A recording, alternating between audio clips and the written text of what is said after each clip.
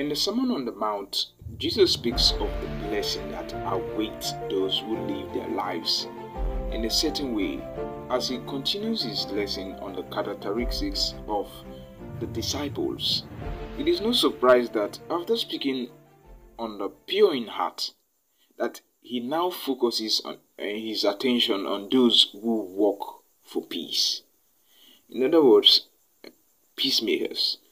It is only those who daily conquer sin in their own lives, who work to bring peace to the civil war in their own hearts, that are ready to help others fight this battle as well. So we come to the seventh beatitude. God blesses those who work for peace, for they will be called the children of God. But the question I want to answer today is, what does Jesus mean by those who work for peace? Peace, or shalom, was a common Jewish greeting. It meant more than the absence of conflict. It expressed a desire that the one greeted will have all that the righteousness and the goodness of God can give. The deepest meaning of the term is God's highest good for you, or God's highest good to you. In addition, it must be noted that Jesus doesn't say that God blesses those who love peace, but God blesses those who work for peace. Everybody loves the concept of peace, but very few are willing to be active in creating it. And take, for example, the war between Russia and Ukraine. Everybody is actually crying out for peace, calling out for peace, but it's not just loving peace that makes you a peacemaker. It's about working for peace.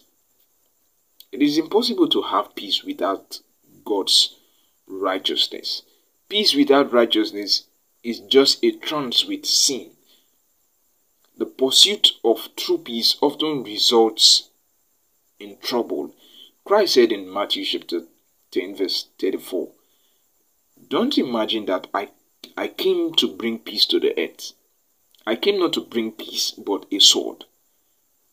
Christ, the Prince of Peace, realized that to have true peace, there must at times be conflict. I believe this is why Kent Hodge once said, quote, "Peacemakers are sometimes troublemakers for the sake of peace." Close quote. Christ died to reconcile God and people, and people with one another. Often a peacemaker is somebody who comes between two warring parties and takes the blow from each side in order to create peace. This can only happen with a new heart. So, what does it look like for us to be peacemakers? I'll give you two images of peacemakers. Number one, peacemakers seek to reconcile people with God. The scriptural basis for this is from 2 Corinthians 5 verse 18 to 21. God is a holy God and therefore cannot have a relationship with sinful people. Therefore, all people are under the wrath of God because of our sins. The gospel message is the truth that Christ bore God's wrath on the cross for our sins, so we can have a right relationship with God. Those who work for peace are those who devote their lives to sharing this gospel message. Because they have experienced it, they share it with others, hoping to reconcile people with God. So the question for you is, are you sharing the gospel message?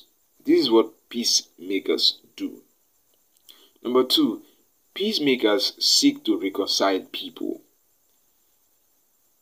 Achieving peace requires taking action to promote harmony. The Bible teaches us that to bring about peace, we must engage in action that fosters future harmony. The ultimate example of taking action to cultivate future harmony is God's plan to reconcile the human race to himself by sending down his Son to serve as the final sacrifice for our sins. Likewise, The Greek word in Matthew chapter 5 verse 9 is a word used to describe someone who actively proclaims God's word to reconcile the listener with the Lord. In both examples, we see that peacemaking entails taking some action to unite parties that had once been at odds. As followers of Jesus Christ, the Bible instructs us to work at living in peace with everyone. Peacemakers must live in peace themselves by doing things such as honoring others above themselves, sharing with those in need, rejoicing with those who rejoice, mourning with those who mourn, and consistently turning away from evil and doing good. In 1 Corinthians chapter 6 verse 1 to 11, when believers were sung with one another before unbelievers, Paul called for the church to appoint wise men in the congregation to judge the dispute. He also counseled them to accept being wronged, even as Christ taught us to turn the other cheek for the sake of unity. Satan is the divider, but Christ is the reconciler. Therefore, Christians aid Christ in this reconciliation mission. This means listening to others, exposing points of commonality, bringing the word of God to bear upon the situation, and leading people towards a resolution and reconciliation. Now, the question is, before I close today's episode, the question is, why are those who work for peace the children of God? It is a blessing to be called God's child.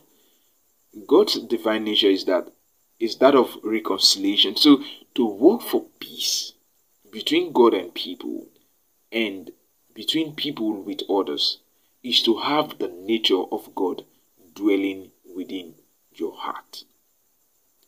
John MacArthur once wrote, quote, "Peacemaking is a hallmark of God's children. A person who is not a peacemaker neither is not a Christian or is a disobedient Christian. The person who is continually disruptive, divisive, and quarrelsome has good reason to doubt his relationship to God altogether. God's Son, that is, all of his children, both male and female, are peacemakers. Only God determines who his children are, and he has determined that they are the humble, the penitent over sin, the gentle, the seekers of righteousness, the merciful, the pure in heart, and the peacemakers." Close quotes. So, the hallmark of being a child of God is not simply going to church, if such thing exists, because we don't go to church. We are the church. It's not about simply reading the Bible or praying prayers. It's about making peace between people and God and people between people. So today I challenge you, I call you, one portrait of a true Christian is that we work for peace.